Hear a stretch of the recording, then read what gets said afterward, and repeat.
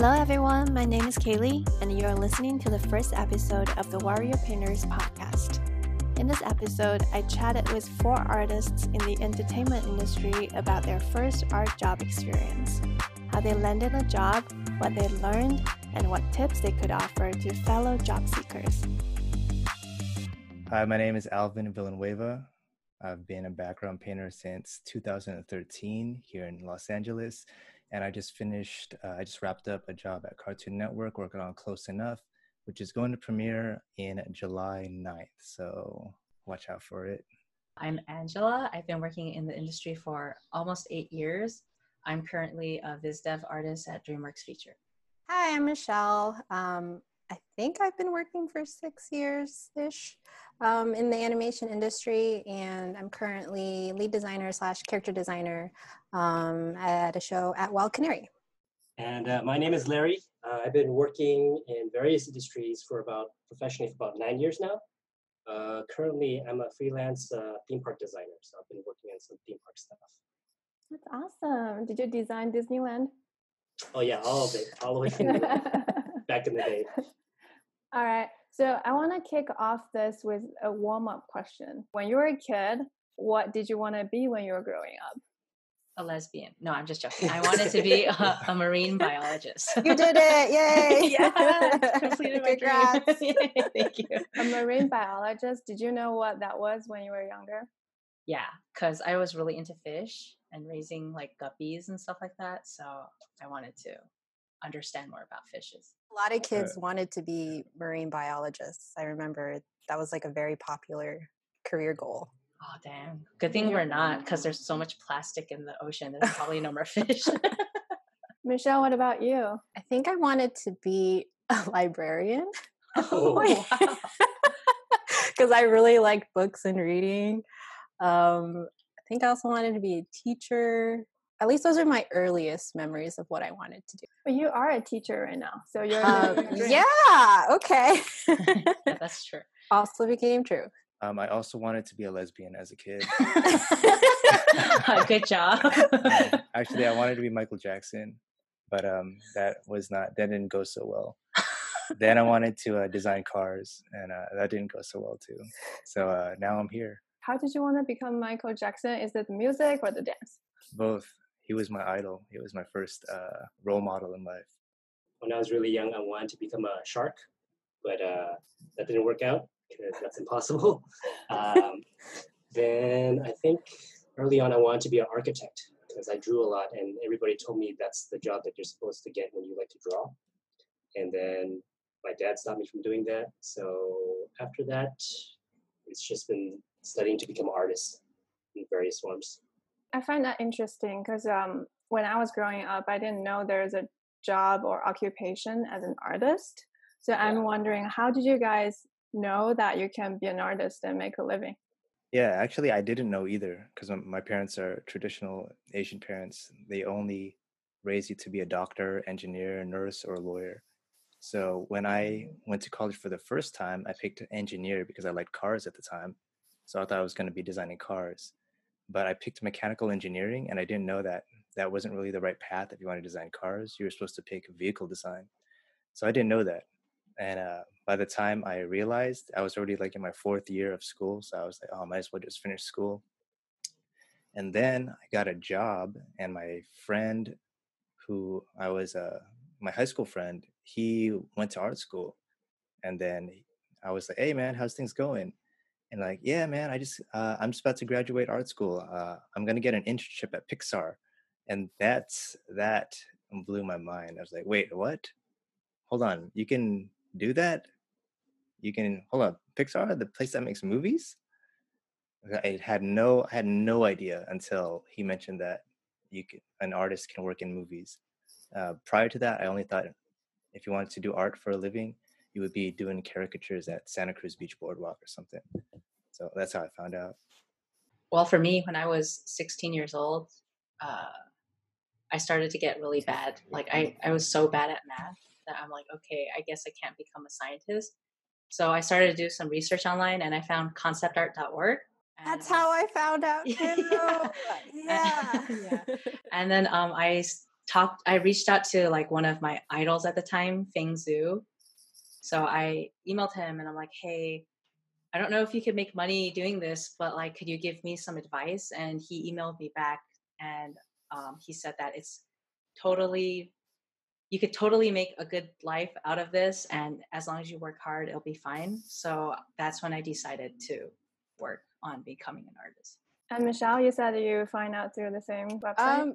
Well, yeah, similarly when I was like scoping around, because I wouldn't say that I always wanted to be an artist, but when it came time to like, now I'm going to apply to schools and I have to figure out like what direction I want to go, I was sort of interested in art because that was just something I always wanted to do, but also wasn't aware of like all the different roles and positions that I think now a lot more people are aware of, like what a vis dev artist is, what a character designer is. Like back then, that's when I first heard about like concept artists, like from conceptart.org, that forum and stuff. So I can't think of like a specific person.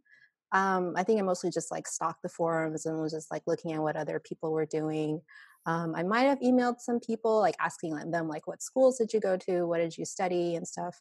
I ended up going to USC and studying animation, not knowing entirely like what I would want to do in animation necessarily or what kind of jobs there were for animation, but it was just like one direction that I thought would be interesting. And then also since USC is like a university that's not just an art school, they have a lot of other different schools. I thought I could keep my options open in case this didn't work out.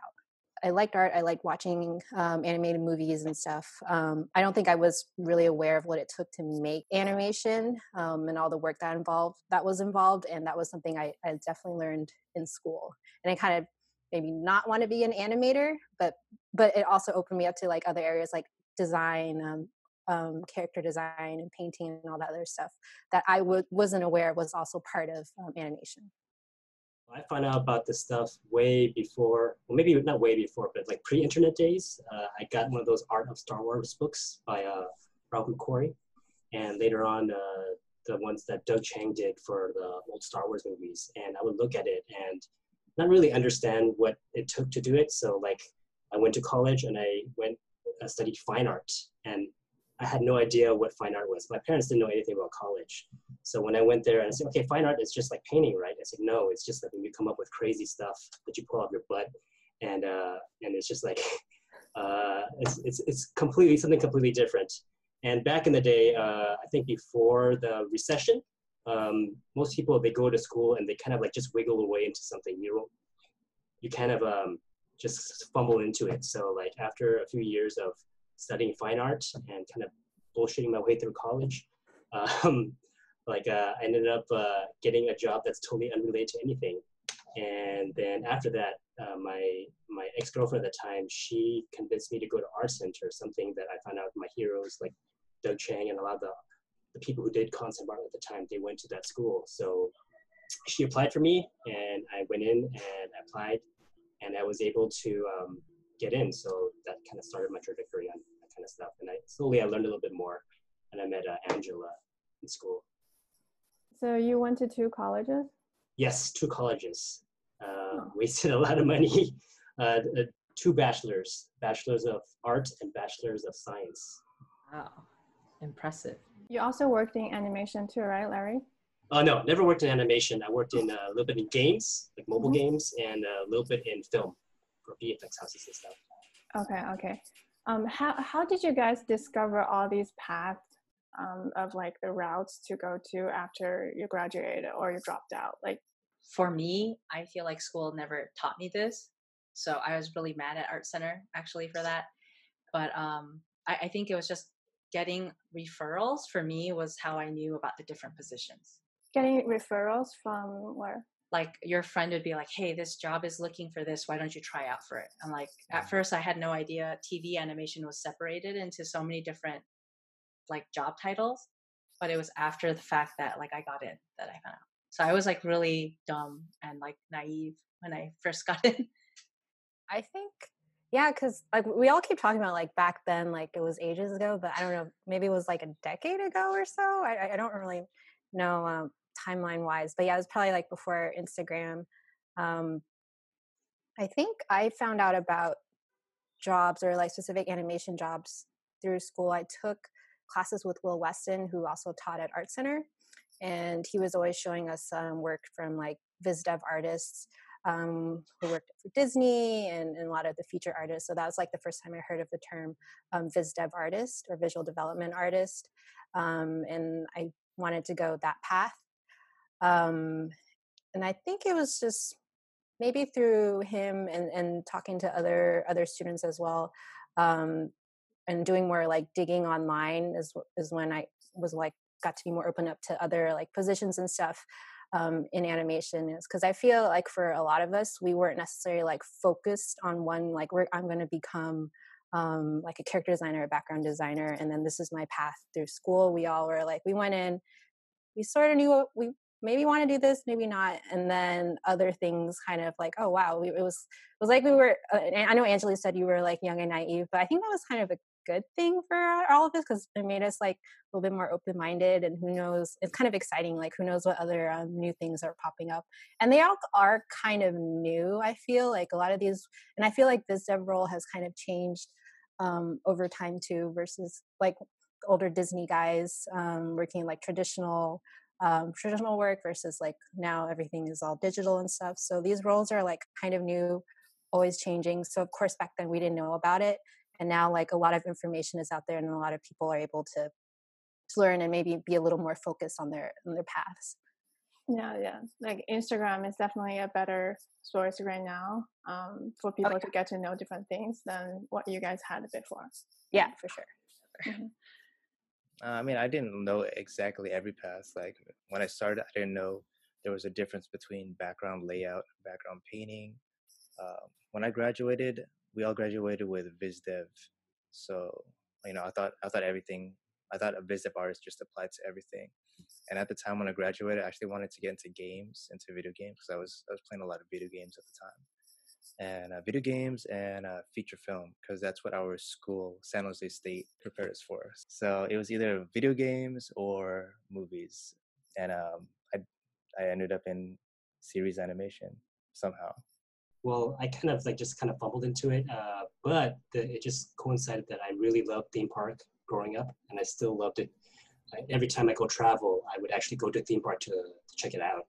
And my favorite ride when I was a kid was Back to the Future at Universal Studios. And later on, eventually, I would end up working for Universal, doing some of the stuff for the rides. And it's just like, if you have a passion in something, somehow you're just going to fumble into it. You might unknowingly do like fan art. So I did a lot of fan art of rides for like stuff that I really like. And somehow they discovered my artwork, and they ended up hiring me based on stuff that I did just for fun. And now are you like open to any other industries as well, like film, like animation? Yeah, because theme park is kind of slowing down right now, because nobody can go do any work, so development is slowing down. So yeah, I'm actually learning a lot from Angela. She's trying to whip me into shape to do animation. I think that kind of eases into our main topic today. Like we really want to learn how you guys got your first art job. So you can talk about your first paycheck from doing artwork, and also your first full-time job as an artist. In class, I was never like the best student. In fact, I was one of the worst, but I tried really, really hard, and the teacher can see the effort that I put into it. Like it was a struggle, but later on, the teacher ended up referring me to one of his friends, because he says, okay, this kid's a hard worker. So he sent me in and gave me my first job, which was at a kind of like a small VFX studio. There was a lot of stories about my first job that a lot of things I didn't know that I wish I knew that I had to overcome. But overall, it was a good experience, because like I was glad to have the opportunity. And one thing I realized subsequently, that a lot of the times the jobs is, some of it is based on your work, but a lot of times it's based on referral. So the more people you know, the better impression you leave, the more likely you're going to get hired for something that you didn't even realize somebody was looking for. And how long did you work there? For maybe about half a year before. It was just all project-based. So in our industry, everything is project-based. After a while, you build up this resume of all this, also this body of work. I felt like I learned more on the job about stuff than I did in in school, because school, they kind of rush you. You have like a week to do a project. Sometimes and you have 5 classes, so you're trying to tackle 5 projects at once. So you can't dedicate as much time to refine. But then the studios sometimes they give you a lot more time. Sometimes the opposite. And that's the time you worked on some VFX for movies, right? Oh no, that was before that. It was for video games. So it was. Oh, okay. It was for. I don't know if you guys ever heard of Bratz, like these dolls. Yeah. Yeah. One of my first They look projects like treasure trolls. Yeah, pretty much, with the big eyes, the big lips. They look like Kardashians for kids. But I didn't expect myself to do that. But it was actually one of my funnest jobs. Important thing I learned from that first job was that just because you're a big fan of something doesn't mean that project's going to be the most fun. So I actually had a Star Wars job, and it was completely horrible at the same studio. And like I was, oh, awesome! My first job, I get to work on Star Wars stuff. It's great, But because they had already set a standard of what things should look like, and Lucasfilm is very, very picky about how things ought to be, you cannot deviate. So basically, you're just translating things that already exist. So we as artists, we want to be creative. We want to express ourselves, right? So sometimes these projects that have these set guidelines, they didn't have that. So when they threw me on the Bratz, I just use what I knew, what little did I know of I guess, dolls, but just kind of like doing it and making it funny. And then it was a blast to work on. So yeah, Bratz. And did that job experience prepare you for the next jobs? Or did you get a job right after, or? A few months after, I finally landed my dream gig, which was a VFX house called Rhythm and Hues. It was kind of controversial at the time, because that was the same year they did the movie that won the Academy Award. And a few years back, they had this whole VFX strike, and everybody was putting like green screens in the background. And I think that was a time when there was a big upheaval, where a lot of people in the industry realized that because there is no union, it kind of suffered. And like all these artists, because at the time they were making so much money, at the time the few that were in there, they never banded together. And because of that, everything is just like afoot. And eventually the studio that I worked for, even though they won the Academy Award, they went bankrupt. So that's a lot of things that you also see in this industry. Like if you're working for a lot of smaller studios, sometimes they'll be successes. A lot of times they could just go under within the year. So you never really know.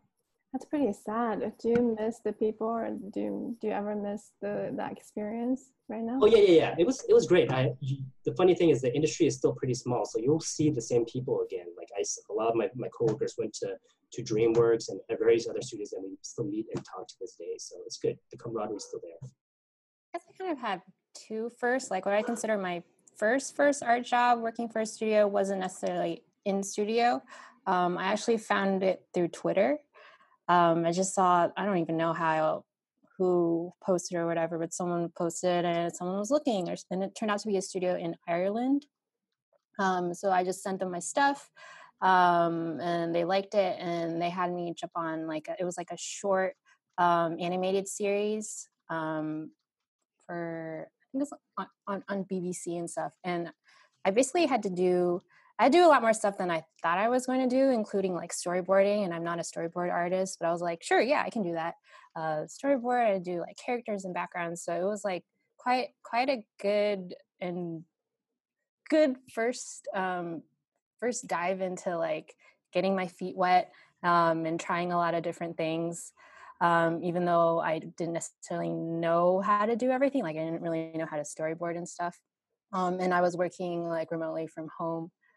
So I did that for a couple months, and I think after that, my first in-house studio job here in LA, I actually didn't apply for. I just finished up an internship, and a fellow intern, we both were from LA, and we came back to LA.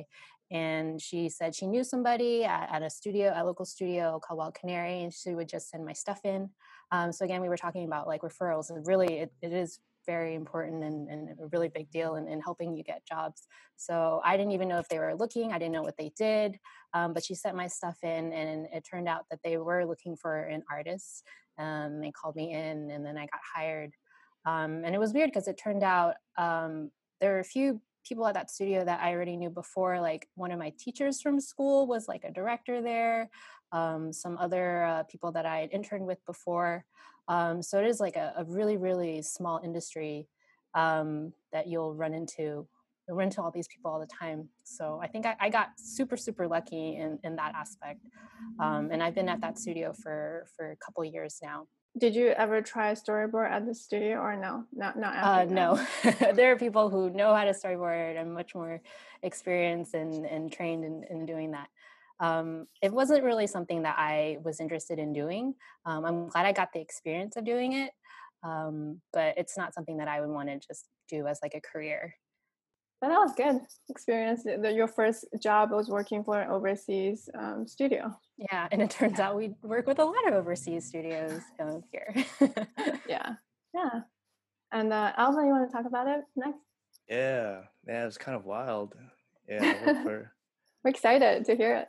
my first job experience. Well, first I started when I graduated. When I graduated, I was very confident that I was gonna get a job soon. There was like no doubt in my mind. I was arrogant also. I had lots of arrogance years ago when I was younger. I'm not arrogant anymore though, but it turns out one of my colleagues, one of my classmates from school, he's been going down to LA to meet with people, and he met up with this company called Fox Animation Domination. I don't know if any of you have heard of that company. They have built a reputation for themselves. And so I was able to get some freelance over the summer. So I started my professional career the summer that I graduated, doing freelance for this company. And by the time, so I did that for maybe like a month or two, I think. And then they gave me a call and said, hey, why don't you just come work in house? And then I'm like, fuck yeah, let's do this. And then, just packed up all my shit and moved down to LA, and I slept on my friend's couch for a month because I didn't even have a place to live yet. Then while I was working, I was looking for a place to live. And then, then I found a place. And then as for the place itself, the owners, there were two main people that ran that studio. I won't say their names, but they came from live action. And they ran the studio like a live action show, which at the time that was my first job, so I didn't know anything. I was like, okay, this is how an animation studio is supposed to run, and it was cool. It felt like a startup. We had a cool little building on the Sunset. It was very chic. You come, it's like almost like an apartment or something. You go in, there's a big spiral staircase. You go up, and each of the little office areas, there used to be like a bedroom or something. Or like this used to be a living room, you could tell, and this used to be a kitchen, but they put a bunch of tables and computers in there. They repurposed like a old like chic apartment kind of building to be an animation studio, and it housed like 20, 40, maybe like 40 or 50 people. So I mean, my first time, especially like the first few months, that was great. I was like, oh man, this is so cool. I'm in LA, I'm in Hollywood, I made it, I'm in the biz.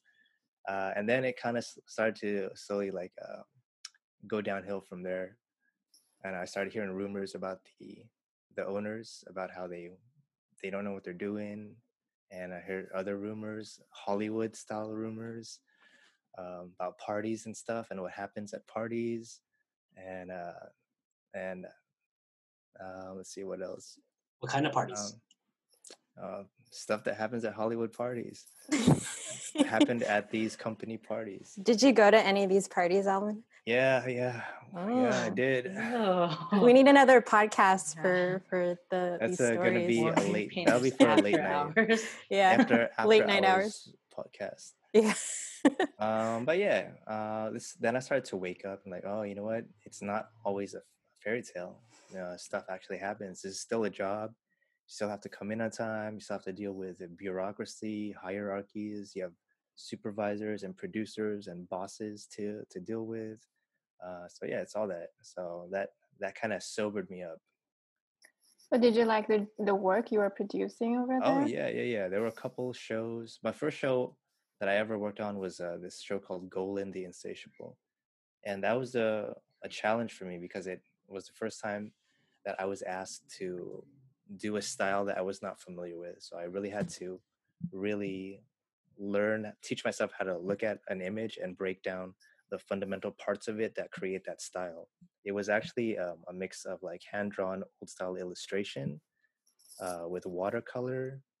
Um, yeah, it's like watercolorish, illustration-ish colors. But since it was digital, you had to recreate the watercolor digitally, and you had to have a fast way to apply that illustrationally inky kind of look to it without having to redraw everything. So that was a challenge. And that show actually premiered on TV for a little bit on Fox, but it didn't do well.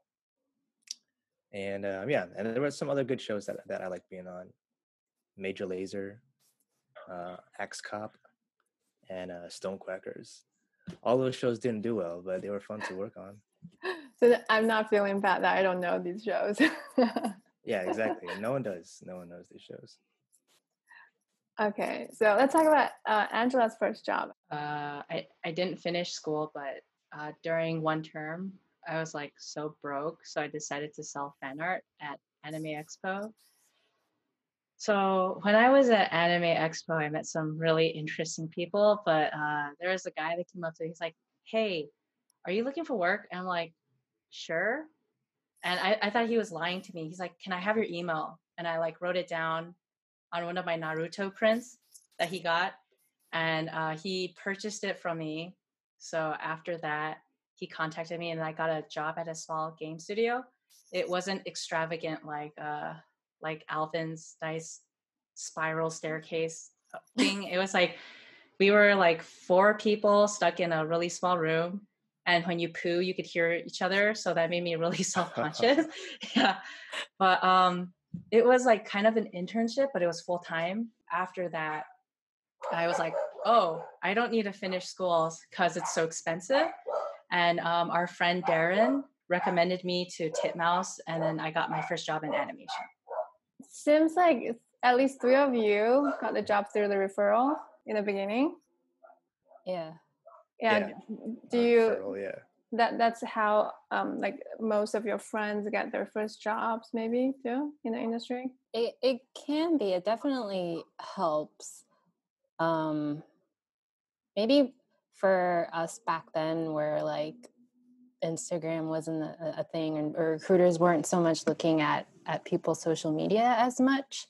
And also there's like way more shows and projects going on right now. But for us, at least for me, I think referrals definitely help, because I didn't get my first job till like 2 years after school. So, and all the other places I applied to, nobody ever got back to me. In fact, I don't know if I ever gotten a job from like directly applying anywhere. Not to be discouraging, but it's, again, this like, it's an experience everyone has, being rejected all the time and stuff. That's just part of it and stuff. And then just suddenly the right opportunity or the right job comes up, and you happen to be available, or you happen to know somebody who knows somebody, and then things line up, and then that happens. And that's not something that you can control, really. It just sort of happens. That's because you didn't go to any of the Hollywood parties, or you didn't No. go to any Anime Expo to sell your print. Yeah, I wasn't doing Naruto fan art. I wasn't going to Hollywood parties. So you were just doing freelance for the 2 years then? Yeah. Just like, random freelance jobs. Someone needs you to design, I don't know. It was just stuff that I wouldn't put in my portfolio necessarily, or it wasn't like super proud of, but just like, hey, they're paying me to do art. Sure.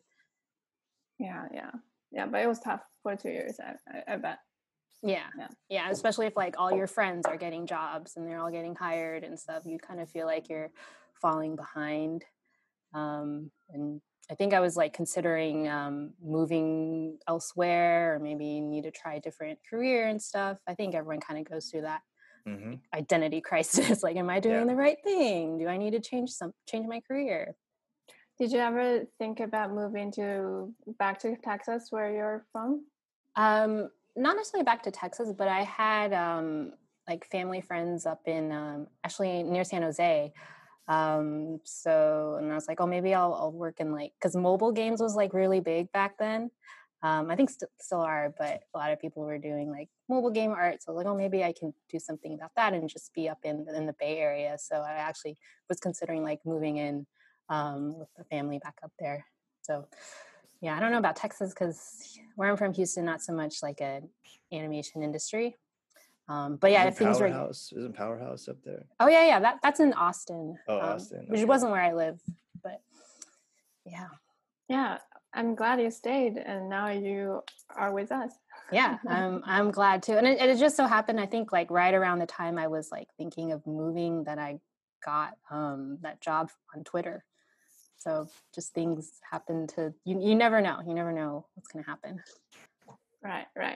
And the next section, we want to just talk about, like, it's going to be a conversation. You guys can just jumping through each other's talking too, because we want to talk about the things you learned. Because I think there are going to be a lot of similarities. Like you learned from your first job, like things you wish you have done or things you wish you hadn't done. And Larry, you mentioned that you learned a lot from your first job experience. Maybe you can start.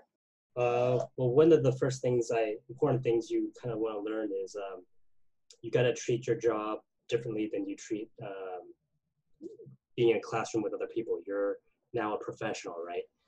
So the two things you don't talk about ever at work is religion and politics. You learn to conduct yourself in a professional manner. So like sometimes you're used to just like talking really casually, but at the workplace, you have to, you're an adult now essentially, right? So you have to, in order to build good relationships, you want to conduct yourself differently than you would with your friends. A lot of times your worldview might not be the same as your boss's. It could be very, very different. So like, as much as, let's say, you have feel things about a certain way, you just keep that to yourself, and you just learn to be a little bit more mature at the workplace, which I was not very good at several times. Did I learn? I don't think I learned that much. Clearly. I learned, the thing is, like, I make plenty of mistakes, and every time you move on to the next job, you make fewer of those mistakes. So eventually you just go there, and then, you know, it's okay. You just keep on making mistakes, and you kind of learn from that. And over time, you learn how to treat yourself better, and also how to be a better employee. I think sometimes the best way to conduct yourself at the workplace is you're inclined, you want to treat people as your friends, but at the same time, you want to, how do you say it? People are very sensitive to how people's relationships are built there, and you just don't want to ruffle any feathers, because you never know when somebody you might work with might be your boss one day, or vice versa. So at the workplace, even in school, like you just want to maintain good relationships, even with sometimes there might be somebody that you find absolutely obnoxious or annoying, or like for whatever reason, you just kind of keep it to yourself and like just, I wouldn't say eat it, but then unless you're doing something really bad that you can report to the HR. But if HR doesn't do anything, but yeah, yeah, HR doesn't do That's anything. another conversation. Yeah. But just maintain good relationships. And even I've been referred by people I don't even like. I find them really annoying at the workplace, and they referred me. I'm like, oh, cool. Thank God I didn't say anything about you openly. So yeah. Sounds like Larry wanted to talk a lot of shit. Yeah, I know. Yeah, He's sounds like holding you back. you talked a lot about politics and religion, and then that's how you learned your lesson. Oh yeah. Especially during an election year, just keep it all to yourself. Keep it all to yourself. Speak for yourself, Larry. I'm not an art director, okay? I can't say whatever I want. Jesus Christ.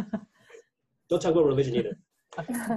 And Alvin, what did you learn from that Hollywood dream? It's a lot of schmoozing. I really don't like schmoozing, but it's one of the hard realities. You have to be outgoing. Being outgoing helps you. So you can't just keep to yourself all the time. You have to go out and introduce yourself. You have to do what feels fake. Like, hey, hey, I'm da-da-da-da-da.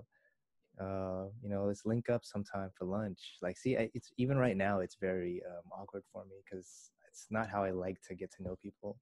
I'd rather just meet people in a more organic way, like at a party or something, and then we just happen to talk about like K-pop or anime or start dancing or something. So that's how I like to make friends. But it is a reality. You do have to put yourself out there. I learned that because the boss of my studio, he would constantly bring celebrities into the studio to walk them around and give them a tour of the place. I mean, that dude likes to schmooze.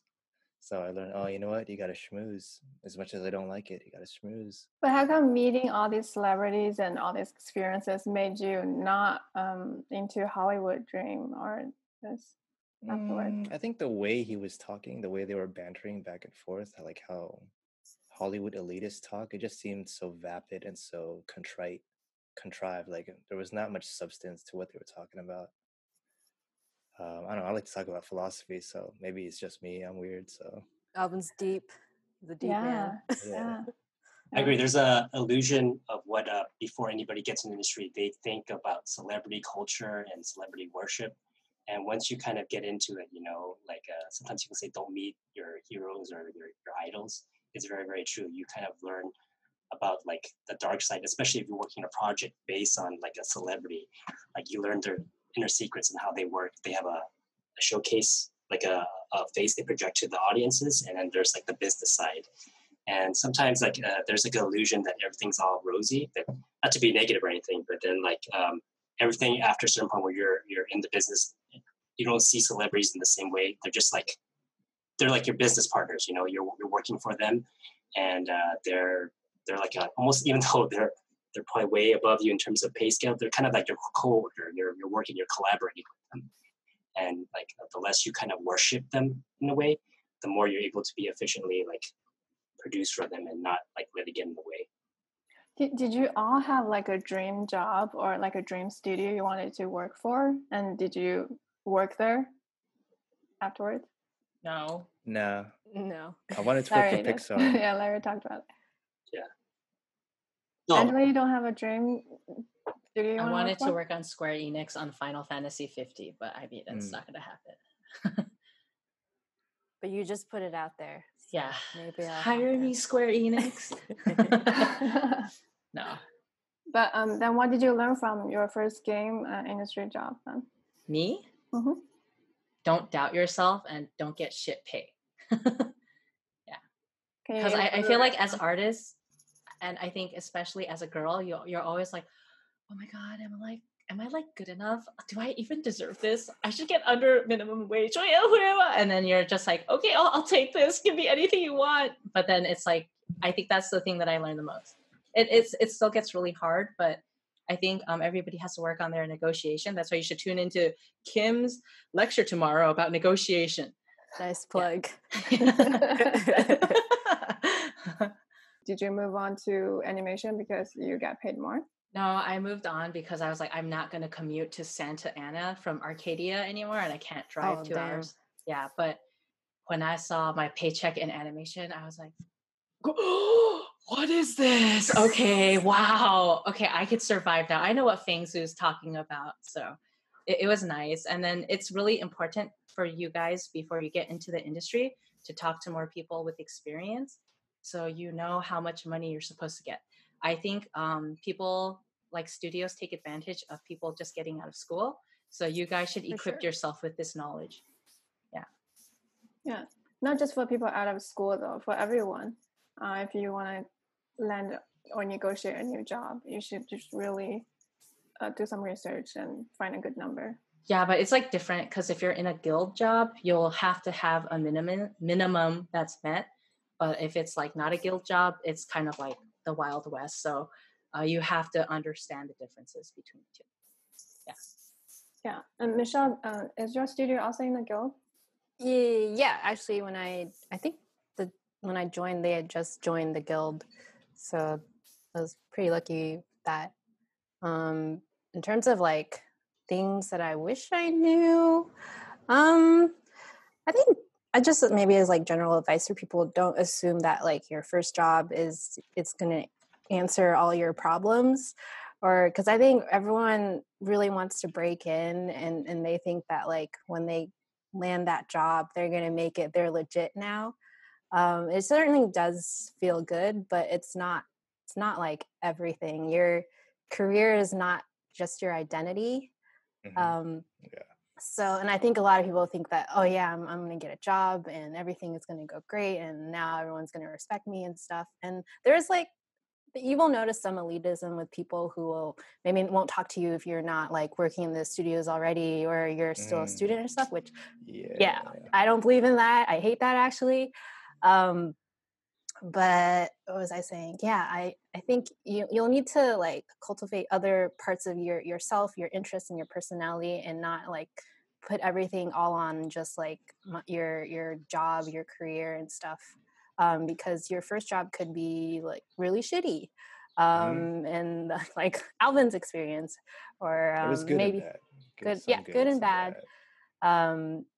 Not everyone's going to land their like dream job initially, and it's all going to be a big learning experience. And yeah, that's kind of lost my train of thought, but general advice. What were some mistakes or things you wish you didn't do besides the social skills you were training, like Larry was talking about? Are there things you think people should be mindful? I'll go.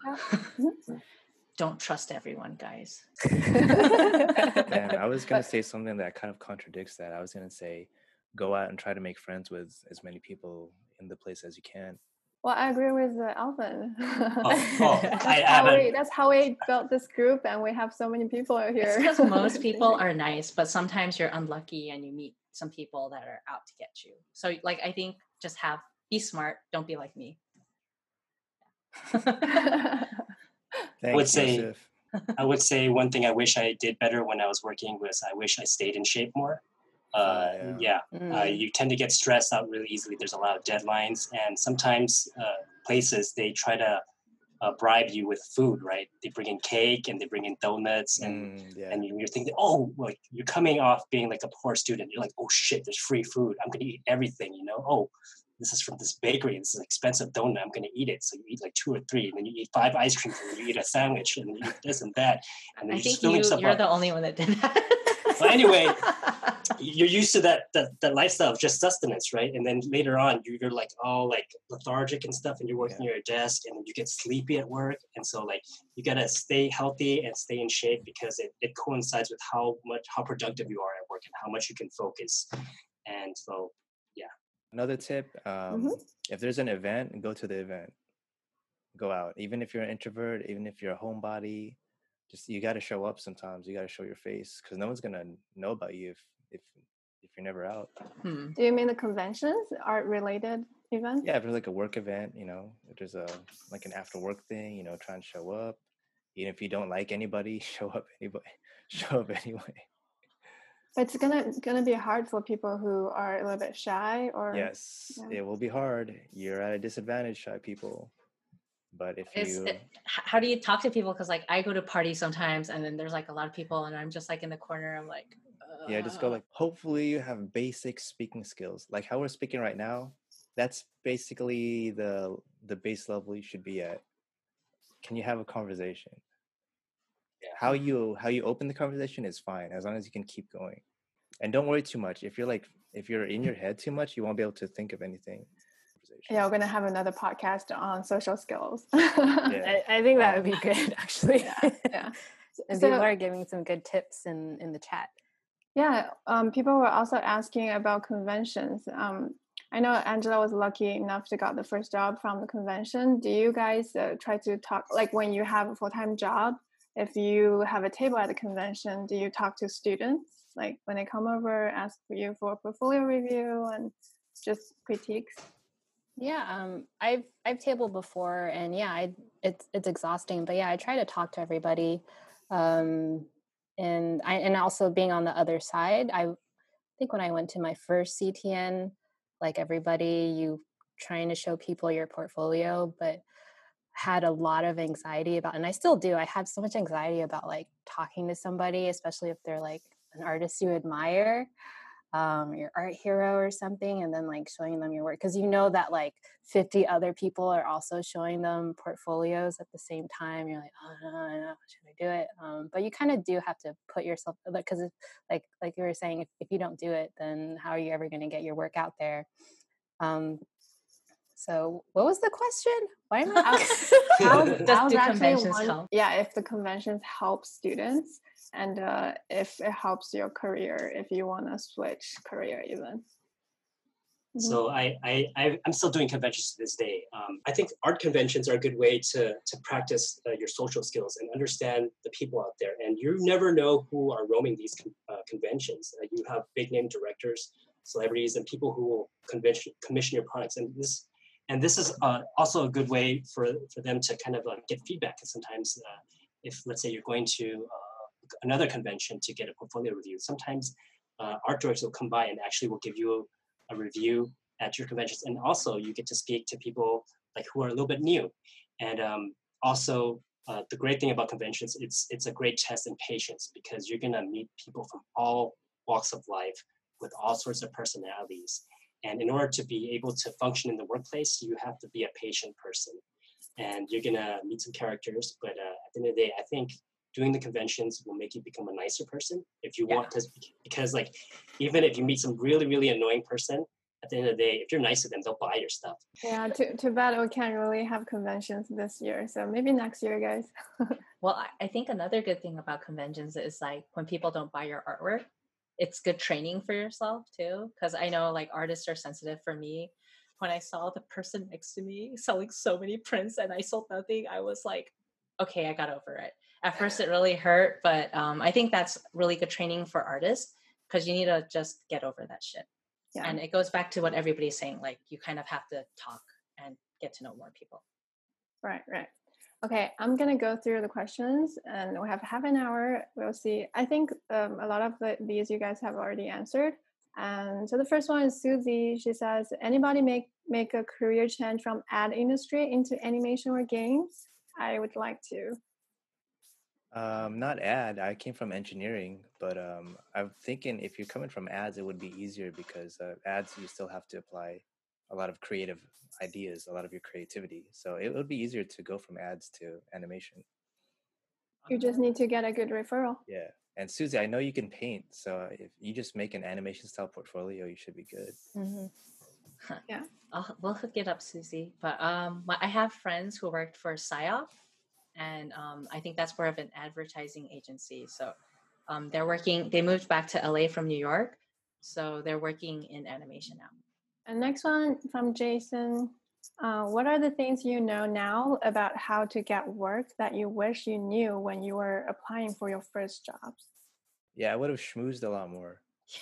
The whole reason I got that job was my friend who referred me, and he's a schmoozer. He specifically goes down to LA just to go to meet people. I think I wish I asked more questions about stuff like pay and what to expect, because that's not something people really talk about it, and I still feel awkward asking people. But I think if we got more of like a culture, people were comfortable talking about how much they're getting paid and stuff, then you'll know like what to ask for, or how to know if someone's lowballing you and stuff. So that's something I still need to work on and get over with, just like asking questions that I know I can't answer myself, and even if I feel embarrassed asking, just to find out more information. It'll help everybody overall. But it's kind of hard for like a student, let's say, if you just graduated, you don't know anyone, you're not good friends with anyone who are already working. How do you get those pay information? Well, the thing is, I mean, we have our Warrior Painters community Discord with like over 800 members, I think, because now there's so many ways you can just reach out to people online on Instagram or Discord, and I think that's great about our community is like generally everyone is like pretty open to answering questions and sharing information.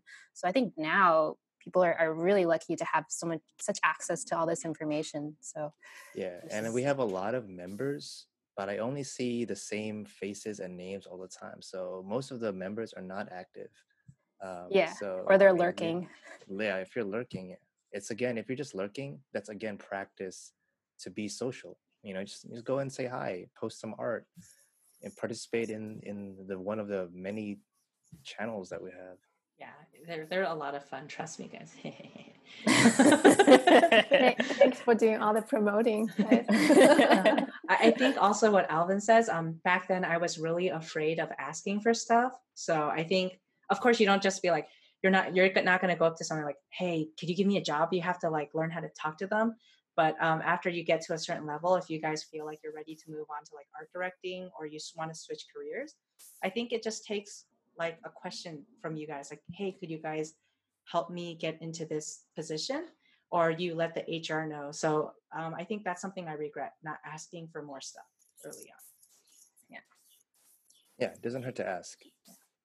But it is common to feel kind of scared in the beginning, especially if it's your Yeah. first job. You don't know how to ask for pay or Yeah, because negotiate. you're afraid of being that person who asks for shit too much. You know what I'm saying? Like that, Yeah. that kiss-ass person that's always asking for shit. Yeah. But you got to be that person sometimes. Yeah. So like Jessica said, it's good to ask, but not be entitled. So I think that's true. Yeah. Mm-hmm. But what do you guys think about just standing up for yourself in a workplace? Yeah, you should do that. You have to feel out the situation, in my opinion, because some people they'll always think they're right. So you need to pick and choose your battles. Because sometimes if you fight back, it's just going to make your long-term project more painful. So you need to be able to see, like, is it worth it if I do this? Yeah, you got to work with that person every day. Yeah, and I'm not in animation or art at all, but I remember in my early years, I had issues saying no to people, especially people who are a little bit higher up than me. So they would just dump me work. Yeah. I think that was my issue back then. I was like, how do I say no to these people? Did you guys have the same experience? Yeah, learning how to say no is also as hard as, you don't want to be a yes person. Yeah, otherwise people will just walk all over you. Yeah. I had one more tip for people in the chat who are students right now. If you're a student right now and you got some extra time outside of doing your homework and stuff, go get a part-time job as a server or a barista or something in customer service. Because I saw a comment there, someone mentioned customer service. It's a very key skill. You will learn how to deal with people. You will learn how to diffuse situations. You will learn how to convince people to buy things from you. It's very good all around. That's a good tip. Yeah, I think that's. Did you guys work in a service industry before? Wiener Schnitzel. Yeah, I was a barista for 5 years. That's great. Yeah, that's a good tip. So let me move on to the questions. Were any of you guys that set on one art job, or were you all open to doing anything related to VisDap/illustration and other things in the industry besides the animation industry? I don't think I was dead set. Maybe because I was afraid of commitment. I didn't want to live it myself. Because it is kind of, and I think that's something I've also learned. Don't assume that you're just going to do one thing for your whole career. Your position and stuff, it will always be changing. There's always like other things you can be doing. So I don't agree with the mindset of just like doing one thing. Unless that's like truly your one passion, you can't imagine doing anything else. But for me, that wasn't my path. I wanted to like be more open-minded, and plus new like careers and positions in art are always like opening up. Like for us, we didn't know about a lot of these art positions when we were in school. So if we were dead set on something else, we may not have fallen into the careers and paths that we are at now. Yeah, I think you guys have the skills and you can apply to a lot of different things, right? And even Larry was saying fine art. I mean, you studied fine art, like maybe you're not into it right now, but you still have the skills you can apply to it later, right? It taught me how to bullshit really well. So in certain situations, like they teach you how to communicate better and how to worry better. So when you're in a tough situation, like if you want to convince, a lot of fine art is just like you're taking this spray bottle, right? And then you just want to convince why this is art. And if you can pull something out of your Convince ass, us, Larry. Convince We're us. okay. gonna bring Caroline to Pedro. have a talk with you later. I can sense her anger right now. But all right. Next one is: do you know other people that have been able to get jobs through conventions? And how do recruiters judge? I believe during conventions. Yep. I mean, I think so. I mean, no, I don't know if people talk about that a lot, but I mean, I just know of me. But I know like there's a lot of like Larry says, as they're going through conventions, you never know who's there. It could be the owner of Legendary or something. So yeah. Yeah, and don't ignore people because that aren't necessarily like the big studios. Because I think all the students, they kind of flock to the big name studios, but there's a lot of other people there too. Maybe they're smaller studios, or maybe they are not. They don't have like official representation, but they're like still scoping around. I know my studio was doing that, and they didn't like have an official booth necessarily, but they were still like talking to artists. So you want to make sure you're on your best behavior and have your portfolio ready to show to whoever too. Mm-hmm. And also at small studios, you learn more because there's a better chance that you're not going to be stuck just doing one thing. Yeah. They'll probably have you put on more than one hat at a time. So it's a good chance to learn a lot in a short period of time. Yeah. I saw there's another question just about the difference working at a small studio versus a big one. And what's the benefit of working at a big studio then, besides the big names and a good resume? Probably.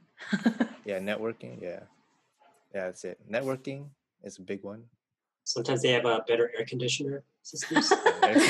Yeah, that's or free lunch, right? Yeah, free lunch, healthcare, all that security stuff that people like. If you want to be secure, work at a big place. Also, the jobs tend to last longer. And it looks good on your resume. And it will also help you, if you haven't already, it'll also help you wake up. It'll dispel any kind of romantic fantasies you have about working in animation. Yeah, true. That's true. So right now, because we're in this pandemic, do you guys see the big studios keep the people more, or the small studios tend to keep the employees more? I think I've seen both. I know of shows that have been canceled because like they just can't afford them. But then I also still see studios hiring. So I think it just depends on the studio, but I see both. Is it easier to get rolled around in a bigger studio? I think it depends. It depends on how many projects they got going on. And how much they like you. How much they like you, yeah. So there's not really big difference between small studio and big studio. Well, a big studio would have a lot more projects than a small studio. Yeah. So maybe more opportunities to roll onto a smaller show or other show. But my studio, it's a small studio, but I've been on there for maybe like 5 or 6 years, and I've always been rolled onto other shows. So it really depends, maybe if they like you, if you made a good impression on people, if they like your work. Yeah. And this one's a big one. Where do you guys see yourselves in 10 years, career-wise? Not depending on a studio and plain everything. So that's all. Yeah, I would like to have more than one stream of income. I wouldn't mind still working for a studio, but I would also like to be well known enough where I can get a stream of income just from my own personal art, like James Jean. I want to be James Jean, basically. It's similar. I would like to have flexibility and not be dependent on a studio. But also like Alvin, I wouldn't mind working at a studio, but I don't want them to be my main source of income. And especially now with work from home, we've shown that like we can work anywhere really with our setup in animation. So it'd be nice not to have to go into a studio all the time. So, and I think the reason, keep going. No, I'm done. All right. And I think the reason why we say that, I think all of us have woken up and we don't. We've woken up. We've seen all the realities of the everyday, working in the biz, and the things you learn is that just because you work somewhere doesn't mean that company is loyal to you. You're still just a tool for them for their bottom line. It's not stable. The next one is, does moving to LA / California make a difference in finding more jobs? I understand it's really expensive to live there, but is it worth it? I think it is, because you're with people who do the stuff and you can go to CDA and like brainstorm. But now everything's online, so maybe it won't make a difference. Yeah, I think it depends on your situation. If you're international, that's like a much bigger commitment. And also, if you're internationally, I think you need to have a degree, right, to stay in the U.S. to work. So that's like something you also need to consider. Moving to LA definitely, I think for us, since we're all LA based, it's definitely helped our careers. But I know people who don't live in LA and they have careers fine in art as well. It's a little different. If you're able to, I think it'll be great. And plus there's such a great like art scene, animation scene here. If you want to be part of that, if you want to be part of or if you just want to live in Los Angeles, that could be a good move for you. But some people hate LA. That's not for everybody. So consider that too if you feel like the city is the right fit for you to live in, because it's not for career. Yeah, it can be great, but also if you just can't vibe with the city, it's just not for you. You may be miserable. Yeah, if you don't like driving, that's gonna be rough. Yeah. Also, I would say move to LA if you're very confident about your work. If you think your work is great. If you know you're able to go out and socialize and talk to people, because it's sometimes you won't have help. Sometimes you have to go out there and do shit from scratch. You have to build all those networks from scratch. So if you're confident about doing all that stuff, okay, go ahead, try it. Move to LA, like I did. I happened to survive for 7 years, so I'm still here. That's a long time. So you guys being in LA, and you kind of know, all of you except for Larry, you know the animation industry, right? So how, like, can you talk about the current job market in animation, maybe specifically about LA, and how has it changed over the years? So I guess this is asking, is it getting easier? Is it getting harder? Getting harder to find a job. Because I think the problem is a lot of people who just get their jobs, they feel obligated to stay at work and put in free overtime and turn in like a lot of extra work. So it's giving a lot of like producers the wrong mentality that like, oh, so this artist finished like 10 drawings in a week. And because of this, every other schedule is going to be based off of this. So it's just like a really broken system. So I feel like it's getting harder and harder with all the projects I've been on. Yeah. But it's been doing okay during the pandemic because animation isn't affected that much, right? Oh, you're talking about that. I'm talking about right now, but I think it's grown a lot more, especially with streaming. There's so much shows and content that need to be made, and we've seen how like animation is like a little bit more resilient versus live action shows and stuff.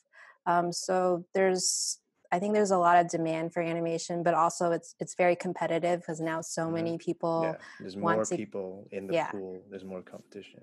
More people want to get in, and if you're younger, you're cheaper. So I think as you get older, I don't see as many older professionals in certain jobs. Like all the designers at my studio are very, very young.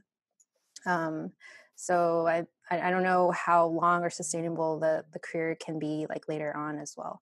And also, and we mostly been talking about animation too, but also there's like obviously games and advertising and theme parks as Larry works in. And I think there's a lot of overlap too, like the skills you do in one industry that will definitely like carry over into the other industries. And I've seen some people move around, or some people are trying to like get into the other industry as well. But there's a lot of, I think, opportunities to work in art that may not necessarily just be animation related. And Larry got one question you can answer. Okay. what is your unique skill that you hope will stand out to your employer? Unique skill. There are skills that you can learn outside of animation and art school if from even regular colleges that you can apply. Like I used to do a lot of community service and bringing practical skills that you learn from other avenues and introducing them to things that, I mean, because when you're in art school and when you go to art school, it's just such focus to one thing. So everybody kind of like is so focused on building certain things. You're missing out on other life activities. So I encourage people to even this college is really expensive right now, but if you get a chance to meet people and outside of industry, that's a great way to broaden your horizons. And so like I usually bring a perspective outside of our school, having gone to 2 different colleges. I think Alvin can attest to this, that you have a very different way of thinking about how to approach things. So it just offers an alternative view. And what about Michelle and Angela? What are your special skills? I know Alvin can dance really well. It only helps at parties. From what I've been told and when I've talked to like my supervisors and stuff, they appreciate my like range and adaptability and stuff, that I'm like able to like put on. I think we were talking about putting on different hats because I work at a smaller studio. So I do like work as a character designer, but I also like do other stuff as well. I paint. So being able to have like a range and diversity in the stuff that you do, I think is very helpful. I don't know. It's so hard to talk about what makes me unique. It's okay. We all think like that sometimes. Yeah. But other people can always find our unique skills. Yeah. And Angela, you wanted to say something earlier? No, I didn't want to say anything. Oh, what's your special skills? I want to know that too. I don't know. Let's skip this and ask. There's so many other questions. I think Angela is a really good leader. And you're very ambitious and driven. Like when you say you want to do something, it happens. Like because Kaylee's doing all the work in the back. Yeah, but you're a great team. Yeah. Yeah, that leads to our next question. How did you guys all meet? I guess including me. Well, I Larry met and Michelle at not clubbing, sorry. I met Michelle at Warrior Painters. Yeah, and I think that's how I've met everyone else through Warrior Painters. Right? Larry was from school. Alvin Yeah. was from Warrior Painters. Yeah. And I joined Warrior Painters through Steve, because me and Steve worked together, and then Steve was in Warrior Painters first, and then I joined it because I kept seeing his posts, and it was this Warrior Painters thing. Then I lurked on the Facebook page for like a year before ever coming out, and then I came out for the first time, and I'm like, whoa, hey everybody. And you never stopped coming. Yeah, I've come You can't get rid of him. semi-regularly. Yeah. Yeah, Warrior Painters. And another question is about how do you guys think about art school? I think we talk about making another podcast about this, but if you guys want to just touch on that, it'd be good too. Oof, that's a big one. Too long, didn't read. Not worth it. Yeah, same. I agree with that. Depends on your situation. Like I was saying earlier, if you're international, and if you want to come to the US, then you need to consider getting a degree maybe. But now there's so many schools and ways to learn. Art school is not the only path, I would say. If you are not self-disciplined, then you might need some form of instruction. And like some of us have tiger parents, and they want you to have good grades, and the grades are a measure of how much effort you pulled into stuff. So maybe for some people like that, school might be good. But if I really recommend to train you guys to be self-disciplined. That's like the best possible outcome. So you won't be in debt. So learn how to be self-disciplined, and then that's the best outcome for you. Don't play so much Animal Crossing. Rydell, if you're here. No, I agree. I think one thing I learned from Art Center is time management. So I can't say I hated Art Center completely. But is a diploma needed in your industry? No. That's unless you guys want to move over from another country, I think it's necessary. Yeah. Okay, so we have one here. We might only have time for like 2 more. So this one is about how do you deal with comparing yourself to others, especially to younger artists? My favorite topic. Good question. That's a good question. How do we deal? I don't know if I can deal. How do you feel when you're comparing yourself to younger, more talented shit? artists? Yeah, like shit, but what could you do about it? You can't go back to the future. Yeah. Okay, I used to think when I see people's work, I used to say to myself, "Oh, so good. I suck so bad." But now I learned to never say anything negative about myself, except if I'm just kidding. And now when I see other people's good work, I'm like, "Oh, that's so good. Okay, let's try this. Let's do this." It makes me want to try it too. I like that. Yeah. And sometimes I feel like even though people are really good at that moment, some people are late bloomers. So you always have like, I wasn't always the best at art school, but I think if you'd work hard and have that discipline that Larry was talking about, then you could get farther later on. And you just have to be patient with yourself. Yeah. And you can't be good at everything. So don't try to do that. Yeah, looking through all the Instagram feeds of really amazing artists. But you also, like, for us, we have some experience now, and we've had like other life experience that make us who we are. So like, I think when you're a student starting out, maybe art is really most of your life experience, especially if you went through art school. But after doing other things with your life, having other hobbies and interests, it doesn't become as big of a deal to me to see like amazing artists like, oh, that's awesome. Great for them. I'm not there. I will never be that great, but I have other skills, other interests and stuff that make up who I am too. Mm-hmm. That's a good perspective. Yeah. Because you're not just an artist, you are a person, you have other hobbies and Exactly. Don't be so attached in how other people think of you. Yeah. That's hard. Get off social media sometimes. Good suggestion. but stay on Warrior Painters so you can see our new events. Yes. Don't forget Warrior Painters. Okay, this one's easy, but it's for Elvin specifically. What's schmooze? Schmooze? It's a kind of cream that you put on a bagel. Are you talking about a schmear? Oh, that's schmear. Schmooze is like small talk, like kind of like hey, we should get lunch. That's basically schmoozing. When you go to like a fancy fine art gallery, an art opening, and everyone's drinking wine and cheese and shit, and talking about the art. Oh, this is so lovely. I love how it reflects the soul of the artist. Don't you think so? That's schmoozing. It's kind of like a very surface level talk, mostly kind of like networking talk. Yeah. Okay, because that was an easy one. So I'm going to ask one more question, okay? How do you show your thanks to someone if they put in good word for you? I usually feel compelled to feed people or give someone a small gift, but maybe that's too much. Do you just pay it forward? What do you do?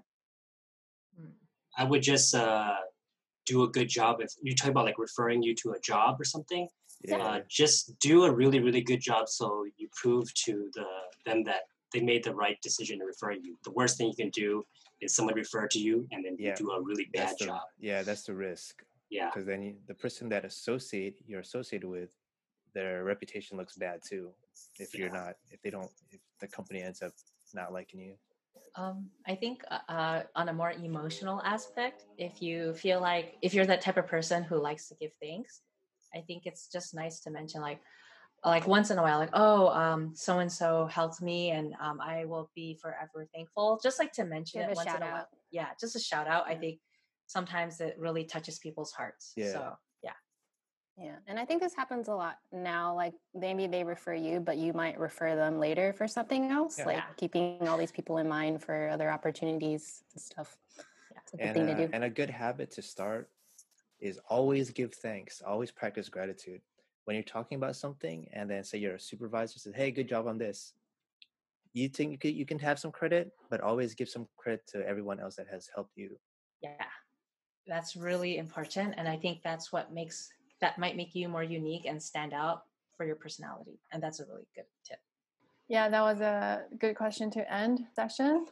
Thank you all for talking to us today. Thanks, and thanks everyone for joining and asking questions in the chat. Bye, guys. Bye. Bye, See you on guys. the next one. Roll the Thanks, guys. outro music. Hope you enjoyed this podcast. If you have any suggestions, please leave your comments on whichever platform you are listening with. And if you like this podcast and other events we organize, please consider donating to us on Gumroad. You'll find a link in the description. Thank you and hope to see you again soon.